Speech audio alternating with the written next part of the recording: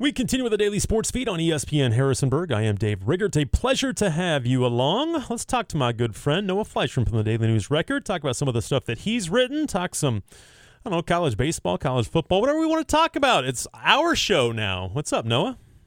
What up, Dave? How are you? I feel like I was on here for so long. I haven't been on in like a week. That must be a problem if it's been like a week and you feel like it's been forever. But yeah, you're right. You were on for about 3 or 4 times a week, constantly for about a month or so. So, hey, it's good to have you back. Exactly. Good to be back. Has it slowed down a little bit for you now that all JMU athletics are over with? And again, a little RCBL, VBL going on right now. But things have slowed down, haven't they? Yeah, they have. It's a pretty quiet time. Go to the beach later in the week and kind of relax for a couple of weeks before, things will pick up in July. So we got about a month before it start picking up again.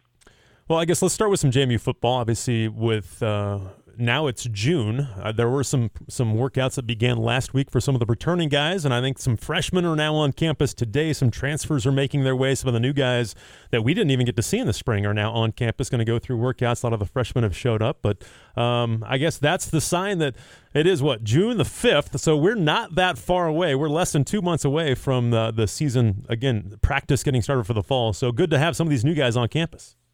Yeah, it is. Get everyone on campus and lifting together and, start building some of that team chemistry. Well, last year at this time, Todd Centeo was on the field getting work, or not this time. Oh, yeah, this time.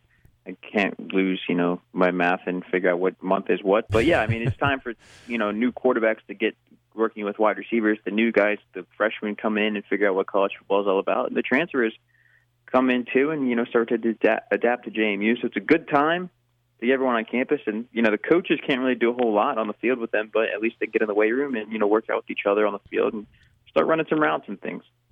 Let's stick with football, and you got to talk to chance to talk to Travell Mullen, who committed last week. He has 3 older brothers that have played in college. 2 made the NFL. He's obviously got a pretty a cousin, another relative that is pretty well known in the National Football League in Lamar Jackson. But tell me what you found out about Travell Mullen. This seems like a great get for the Dukes. It is. He's a football kind of guy. He's been playing for a while. It's what they all did. He grew up in the Miami area where there's a ton of NFL talent coming out of, and he starts just naming names of guys he watched growing up. Guys like Jerry Jeudy and Calvin Ridley, both NFL wide receivers. So I think he's a defensive back. His 3 older brothers all played college football. 2 of them in the NFL as defensive backs as well. So you're playing against really good talent, growing up with some of these guys who make it big. And he was saying, college football is a thing that, his 3 older brothers kind of set in stone as this is the standard you need to do. And, 2 of them in the NFL right now. One went to Clemson, was a 2-time national champ, and he's in Baltimore with the Ravens as well. And then his other brother, Taiwan, was an All-American at Indiana, who's on the Chargers now. So a lot of family talent in the Mullen household. And this was an area that they could use some depth at with corner. Again, we talked in the spring about Brent Austin going down. He should be back in the fall, but you can never have enough corners. You can never have enough defensive backs. And this was an area last year that was a little bit of a concern. And when you look at the defense, again, they've got at every level, they've got a lot of talent back. And they do at corner as well. Again, they were starting true freshmen last year at corner for a while, and now they've got some experience. But you add a guy like this in, and he could really be an instant impact guy at in that corner room. Yeah, he is. He redshirted at Indiana last year, but before that, he was the number 19 corner in the country coming out of high school in Florida. So he obviously can play, and he's excited about having an opportunity to push for a spot. He was told, they didn't promise him anything, but, he was talking to, Jared Hawley, the new corners coach at JMU, and he really liked him. I think that kind of, secured it, and he's coming in with the chip on his shoulder and wants to play after, sitting out basically at Indiana, being a redshirt, scout team kind of guy. But this is a position that's got a lot of former Power 5 guys in it. We really kind of look up and down this roster. You have Antoine Booth, who came in from Michigan State, Nakai Meredith, who came in from NC State, and now, Travell Mullen from Indiana. So a lot of good depth on the back end of this, depth chart, and we'll see if anyone can kind of move their way up. Obviously, Chauncey Logan and Brent Austin kind of toward the top there. We'll see if any of these guys can kind of move up and join them, at the top, just being so young. It's a really young group. If they can, find a lot of good talent, this is, in a couple of years, going to be a really, really good room. Because he'll have 4 years left, won't he? He does. He's got 4 years, so it's basically like bringing in a high school freshman. Yeah, and that's a big deal because, and we saw that with Nakai Meredith last year and Antoine Booth, that they had multiple years left, and that's a big deal in the portal. Just because, again, it's much tougher to transfer a second time. It could become easier, but if you graduate, it becomes easier. But this is big to have him kind of come in early, and we'll see what happens. But I feel like he's going to push for a lot of playing time, and who knows, he may end up starting. Yeah, he might. And, this shows the coaching staff really likes him because he's young and he has already transferred once. So now they kind of, if things don't work out, you get stuck with them, right? So they really you got to really like the person to bring him in with 4 years of eligibility left, because if somebody, with the new rule happening in NCAA, if a player doesn't want to play anymore and they don't want to transfer and they stay at JMU, then JMU's on the hook for their scholarship till they graduate. So you got to really, like who you've got coming in if they've got a lot of years of eligibility. And Travell Mullen's a guy who fits that, category. And I think they're really excited for him to come in and push for playing time. And at least, hopefully they see him on special teams next year as his redshirt freshman year. But we could see him, come in and cycle through at corner. We're talking with Noah Fleischman from the Daily News Record. He is the JMU football beat writer for that newspaper. And I guess some other news to kind of fill the spot that Jordan Swan left in that corner room. They added Travell Mullen, but I guess, and this is nothing against Jordan. I love Jordan Swan. He's one of my favorite guys all time since I've been at JMU. But I guess he wasn't probably the bet to be the first guy out of this senior class to sign with an NFL team. Again, nothing against him, but that's awesome for him that he's able to do that. But he must have shown out at the mini camp and everything like that. But that's awesome for Swan to get that rookie contract.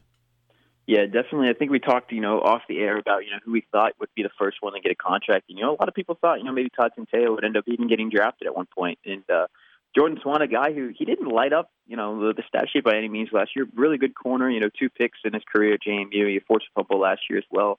But he really did really well at the Ravens minicamp. He went up against Zay Flowers, who's their first-round pick out of Boston College, and apparently did well against him and did enough to turn, head coach Sean Harbaugh's head a little bit. And he texted Jordan's high school coach, who he knows, and was really raving about him. So they knew the Ravens had a lot of positive, feedback on him. He just had to wait for, basically the numbers to shake out and have an opening at corner, and they brought him in. And so now his next stop is kind of, try to make the team in training camp. Again, that's and I know you had a chance to talk to him last week, and he knows Baltimore pretty well, doesn't he? He does. He spent his last year of high school football at St. Francis Academy, a private school in Baltimore that, produces a lot of talent. Not only in football, but in basketball too. And he spent a year there. He knows a lot of people in Baltimore. So he said it's kind of cool to end up back in the same place he basically, started, start your college career coming out of there and end up, bouncing around a couple times before landing at JMU. So he's happy to be back in Baltimore and happy to, start his NFL career with a team that's, one of the best in the NFL. Have you heard anything about anybody else, Todd or KT? Anybody potentially still able to sign? I know it's a little late right now, again, because all the mini camps are going on, the OTAs are going on, and usually you kind of have your roster set or full at this point in time. But any word on any of those guys potentially getting picked up? Yeah, they all had, workouts here and there, mini camp and private workouts, and nobody, left with a contract. But I wouldn't be surprised if somebody were to get a phone call, between now and training camp and, at least getting an invitation to training camp and try out there and see what happens. So there's a lot of time between now and then. I mean, teams got to go to 90 guys. So, I mean, there could be an opportunity for guys like Todd Centeio or Chris Thornton or Percy Obase even. So I wouldn't be surprised to see a couple of those guys end up in camp, once August rolls around. We're talking with Noah Fleischman from the Daily News Record, talking some JMU football right now here in the offseason. Is a lot of guys have reported today. A lot of the freshmen have reported today, and they'll start their summer workouts here. Probably today, I'm sure. Some of the veterans started last week. But last week, a set of start times are out now. The opener is going to be at 6 against Bucknell on ESPN+. They go to Virginia in week 2. It's a noon kickoff on ESPNU. They'll play Troy in what is probably going to be a national TV game. I'm guessing NFL Network. We don't have that yet. Then they play Marshall either on ESPN or ESPN2 in October on that Thursday game. So we now know some start times. And as always, every game can be heard on the JMU Radio Network. Don't have to worry about that one. But some national exposure here early in the season with a lot of those games. And again, this schedule is very daunting. It's much different than it was a year ago, but some national primetime games here for the Dukes. Yeah, that just shows you, right, what JMU was able to do in year one and it's ESPN and things like that thinking about it. Because, I mean, heck, the Virginia game against, in the second week could have got buried on just like ACC Network Plus or ESPN Plus, something like that. But that made ESPNU kind of, said something about JMU and what they can bring to the table. And that Troy game not having a TV assignment tells me it's probably going to end up on national television. I mean, they played on that NFL Network game at Arkansas State a year ago. It probably is going to end up on that same situation, I'd assume, unless ESPN would somehow figure out a way to make it happen there. So that's good. I mean, Virginia at noon, I know a lot of people weren't really happy about that because tailgating is going to get cut short, but I know you and me are pretty happy with getting home at a good time. I'm okay with that, no doubt about that. But, we'll talk about this more once the season gets closer, but after that Bucknell game, man, at UVA, at Troy, at Utah State, and then South Alabama at home, I know we talked about it when the season began, but the more I think about that, I'm just like, that is really, really challenging to begin the year. You're going to find out a lot about this team in the first month. Yeah, you will. I mean, that first month is daunting. And then after that, you look at Georgia Southern comes to town, then they go to Marshall, and then they finally basically get a break. You kind of get a break in a way with ODU coming October 28th. So your first, 6 of your first 7 games are all against really quality opponents. And they're all in a row. And I think that's going to be a tough stretch for JMU to show what they're made of, right? And see what they can do, especially with that 3-game road swing kind of to start the year in a way, especially with 2 of them basically going across the country. But yeah, I think, we'll find out a lot about this team, and it's good quality opponents. That's what they moved up to the FBS for, and we'll see what they finally get with it. We're talking to Noah Fleischman from the Daily News Record, talking a little JMU football right now. We're going to talk some baseball here in a second, but you also had a chance to sit down with Sunbelt Commissioner Keith Gill, and this was after, I guess it would have been last month now when Jeff Bourne spoke with the media and kind of talked about everything that's going on and the success the Dukes had this past year in the Sun Belt, now that all the sports are complete. Again, there's some Sunbelt teams playing in the baseball tournament right now, but all the JMU sports are complete. JMU's the only school where every sport was 500 or better. That is almost impossible to do with all of the sports that every school has, but JMU was able to do that. They're the only team in the Sun Belt, and I'm sure there's not many schools around the country that can boast that. Maybe some of the Power Fives, the Texases, and places like that, but in the Sun Belt, JMU was the only school. And again, Commissioner Gill was not surprised with JMU's success in year 1 of the Sun Belt, was he? No, I mean, he's been on the receiving end of some JMU, losses, being the AD at Richmond and sharing a football conference with them in the CAA in the past. So he obviously knew what they were made of, and it was one of the reasons why, he was a big advocate of getting them into conference, and then a big advocate of trying to get their waiver approved by the NCAA. But yeah, it's a tough accomplishment to have, especially with every single team finishing with a 500 record or better. Especially, that's a consistent success across the board. Most schools, you don't see that because they're really good at some sports, and some sports they're just not. And that's just, college sports. I think it's how it rolls. But shows what Jeff Bourne's been able to build kind of at JMU, and having quality hires in the coaching staff, and then putting together teams that are playing quality schedules, playing well against a really good national competition. Are you even surprised by that? I mean, I guess I shouldn't be, just because I know the success that they've had in the past, but going to a new league, a better league, just it's an amazing stat. It really is that they were able to do that this year. It is. I mean, they did it, especially in a baseball league like the Sun Belt. I mean, it's a league where they finished well above 500, overall, and had 15 conference wins. I think that was the one spot that I was like, this might not, be a winning year this year, just being in a really tough league and a lot of top. Even men's teams, soccer, men's soccer is loaded, and they were able to get to the championship game of the postseason tournament to get to 500. So I mean, it's just there's some sports in this league that it's just didn't know that would happen, but that's such an impressive stat. It really is. Yeah, it is. I mean, when men's soccer is to play the number 1 team in the country and the number 5 team in the country in their conference play, it says everything you know about the Sun Belt Men's League. And they beat Marshall, the number 5 team in the country, in the tournament, and played really well against Kentucky, who's the number 1 team in the country, in the conference title game. And that would have been a really, really big win for JMU if they could have pulled that one out. It was close, and just couldn't pull the magic off anymore. But I think it's really good for Paul Jasinski. And, when that's a team that's, at the bottom, I guess, of winning percentage at 500, I think that's a pretty good sign for how healthy your athletic department is. Well, and that's one thing, too, when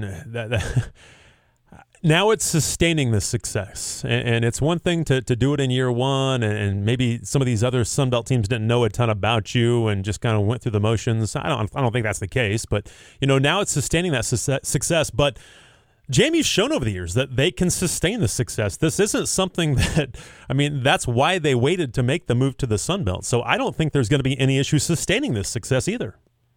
No, I don't think there will. Maybe here and there, like football could not. It just depends. Year to year and roster and things like that. But I think overall, if you look at the athletic department as a whole, Keith Gill said it too. He goes, can't see to the future, but he's like, he knows for a fact JMU will bring consistently good teams to the table in every sport. And I think that's, what you want to see if you're a commissioner of a conference is see, teams coming in and bringing, solid competition and be able to compete in every single team sport out there. And even the non-team sports like, track and field and stuff like that and swim and dive. So I think it's a good sign to see. And JMU, being probably one of the most consistent teams in the state of Virginia, as an athletic department as a whole. We're talking to Noah Fleischman from the Daily News Record, and I'm sure there's going to be a year where somebody finishes under 500. It's going to happen. It is what it is. But again, it's amazing that in year one they were able to do what they were able to do this past season. The college baseball tournament continuing. Virginia's into the Supers. There are a bunch of games today to get more teams into the Super Regionals. 40 years ago, JMU made its lone appearance in the College World Series. You had a chance to kind of look back and write a story about that. I'm sure that was pretty fun to look back and look at some pictures and the old Rosenblatt Stadium back in Omaha. That was probably a kind of a fun story to write, wasn't it? Yeah, it was. It took about a month to kind of try to track down as many guys from that team as I could. I got like 6 or 7 of them on the phone, and they all had really good stories to tell. And it was fun. And I talked to, Whit Babcock, the athletic director at Virginia Tech, whose dad, Brad, was the coach at the time at JMU, probably the most successful, baseball coach at JMU in the university's history. So it was, kind of a marquee moment in JMU baseball history so far, just with how, far they were able to go. They didn't get a win there, but they scored a run. They were the only Virginia team to score a run for, almost 30-something years until Virginia did it in 2014. So for 29 years. It's a good thing to see, and it was fun sort of write, especially about these guys kind of looking back on what their highlight of their, baseball careers was. What'd you find out about that team that made them special? They weren't the most talented team by far. They were just a team full of guys, most of them from the state of Virginia. They had a handful from New Jersey and Pennsylvania. But the thing that had it was they were just, a group of guys that could play well together and just ran through conference play. They didn't play well in their conference tournament, barely got into the NCAA tournament. Then after that, they kind of just said, you know what, we're playing with house money, shouldn't be here. Let's just have some fun. And fun turned into a 4-0 regional and got them into the NCAA tournament, obviously, or the College World Series, obviously a different format, 40 years ago than it is now. But heck, they made a play there, and they saw some guys that are, future MLB Hall of Fame caliber guys, and then while they were down there. I was going to say, that College World Series was freaking stacked with some big time guys. Yeah, you had Roger Clemens, Barry Bonds. There was, Chris Sabo at Michigan. I'm going to forget a lot. Calvin Schiraldi, the guy that Texas threw against them in Game 1. It was, he was the number 2 guy behind Roger Clemens. They threw him instead, and, he had a 6-year, MLB career. So it just was the level of talent that they were seeing. And, none of their guys ended up playing, at the MLB level, and it shows that you don't need to play at the MLB level to have some fun in college. Yeah, no question. And it was funny to see some of the pictures because of obviously how big it is now. And again, growing up in Nebraska, I went to the College World Series all the time, and the crowds are always huge. There weren't that many people in the crowd. That's just how it is now. You look at softball, baseball, it's just a much different product than it was back then.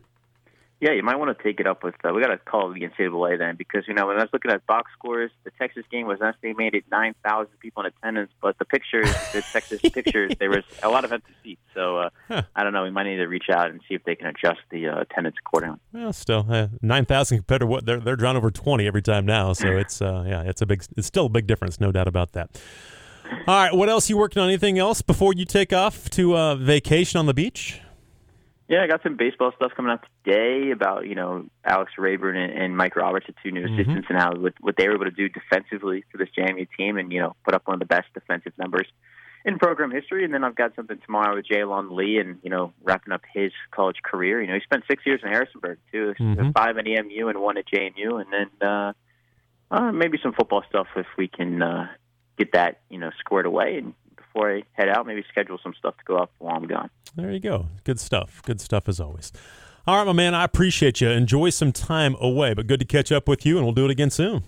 Yes, thank you, Dave.